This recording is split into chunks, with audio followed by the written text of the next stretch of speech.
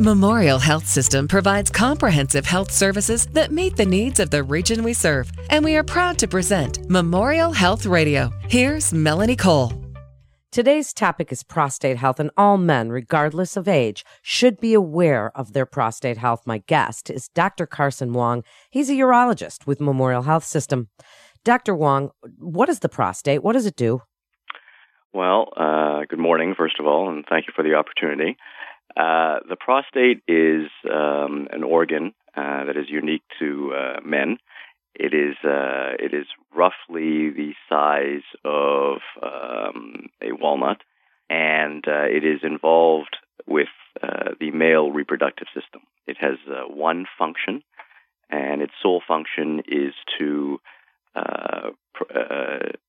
produce the seminal fluid for obviously procreation. There is a specific protein that is produced by the prostate called the prostate-specific antigen, or more commonly known as PSA.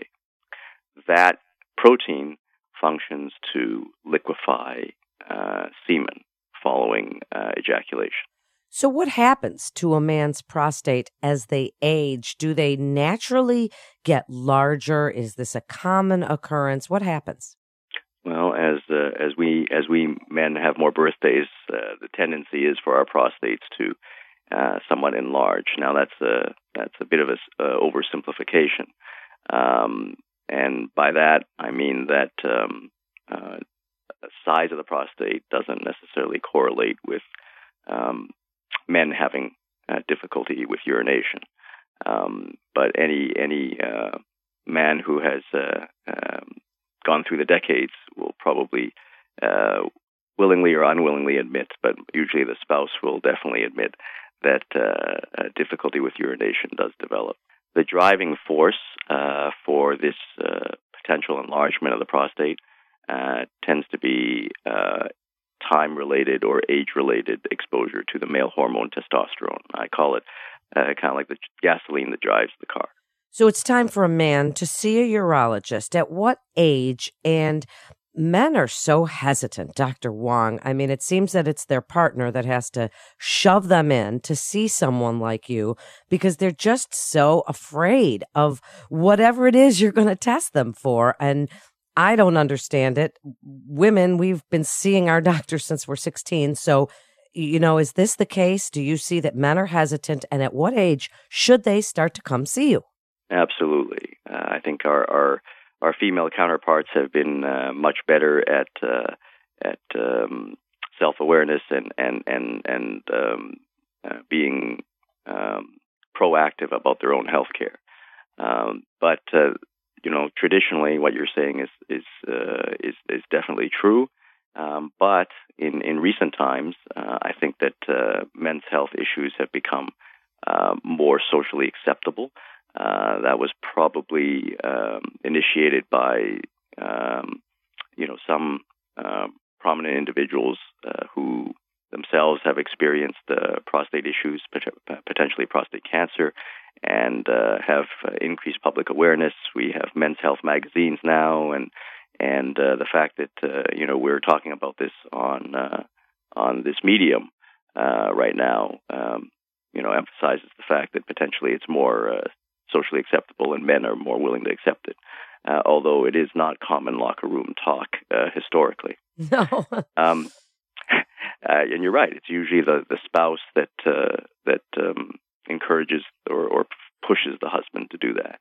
I think there's a fear of the unknown, number one. Number two is hearsay is dangerous because everyone knows someone who's had a potentially not so pleasant experience, and that gets propagated, and so that only further accentuates the fear, not only of the unknown, but fear of the process of being evaluated.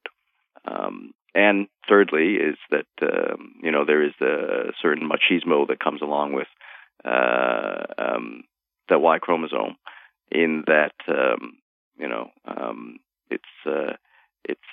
it's not something that like I said, in the locker room they're going to share with a buddy that say, hey, you know what, I'm I'm really struggling with my urination or other male issues. Sure, and they don't want to talk about that digital exam that you're going to talk about. Exactly, and that's what I was referring to when I said, not only the fear of the unknown, but the fear of the process. But in general, men should be checked at the age of 50, and this is a general sweeping statement. And by 50, how you get checked is you get a digital rectal examination, as you say.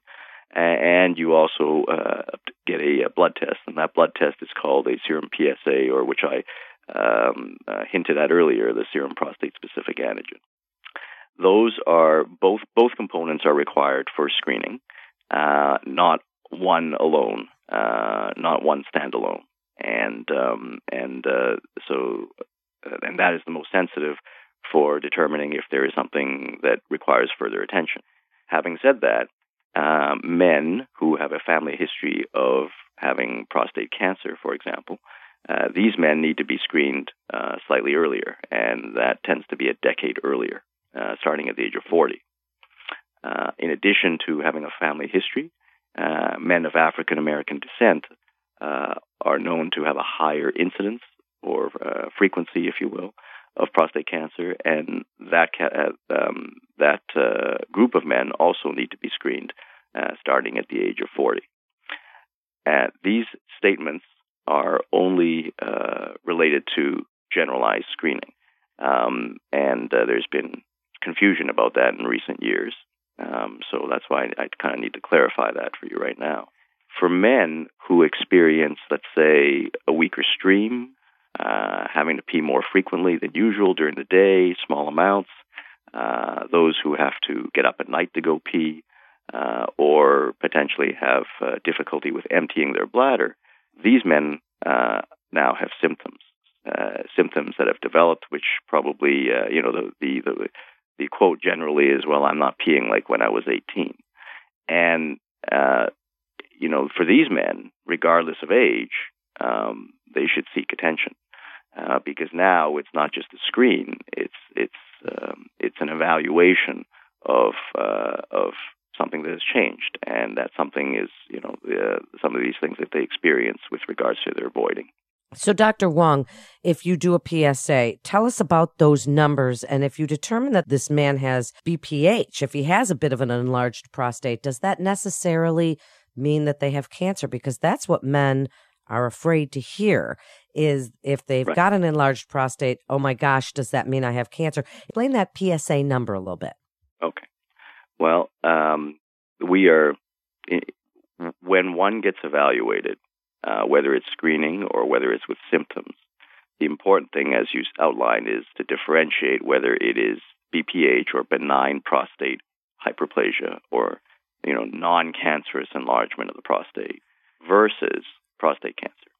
And I always kind of maintain to patients that you would rather deal with something and address something proactively when it's a quality of life issue, and having those voiding symptoms that we talked about tends to be a quality of life issue, as opposed to waiting until it is a medical issue. Because when it's a quality of life issue, one still maintains the ability to make personal choices, because quality of life affects everyone differently. If it gets neglected and becomes something that becomes a medical issue, and by medical issue I mean left unchecked, some of these things can progress to difficulty with urination or inability to urinate, blood in the urine, recurrent infections, stones, kidney failure, prostate cancer.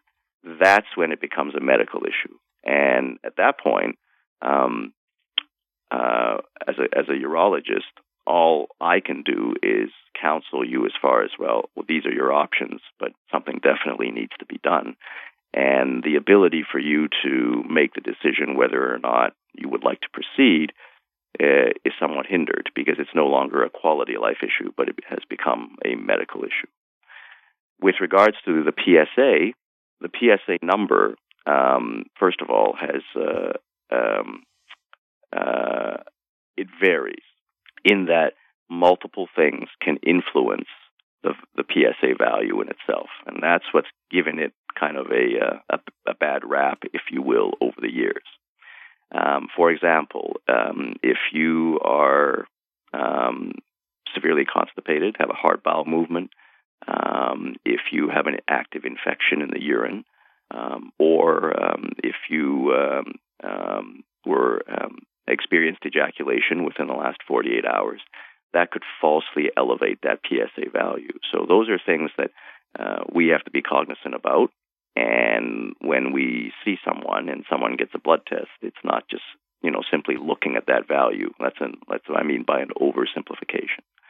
We need to look at that value, and we need to look at that value over time. And that way we get a trend. And then if we see changes in that trend, then that also should trigger our antennas as far as if there's something that needs to be evaluated further. So that's an important point that you just made, Dr. Wong, is that it's that baseline, and so that you can evaluate it and see the trend. So please speak to us, summarize this, wrap it up for us about prostate health. If men were to want to keep their prostate healthy, are there some things that you would recommend as a urologist that they can do? Does nutrition play a role, or exercise, or smoking, alcohol use? Give us some prevention tips, some good, healthy prostate tips.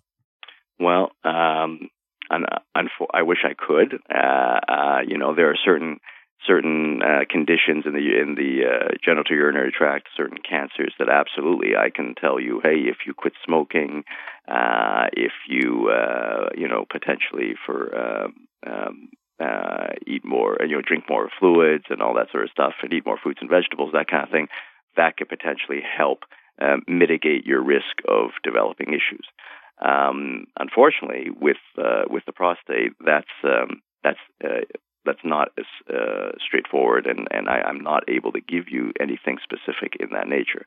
However, I can tell you that, constipation, caffeine, spicy foods, things like that can absolutely irritate your prostate and potentially worsen some of the difficulties with urination that we have outlined, such as frequency, urgency, and getting up at night to go pee.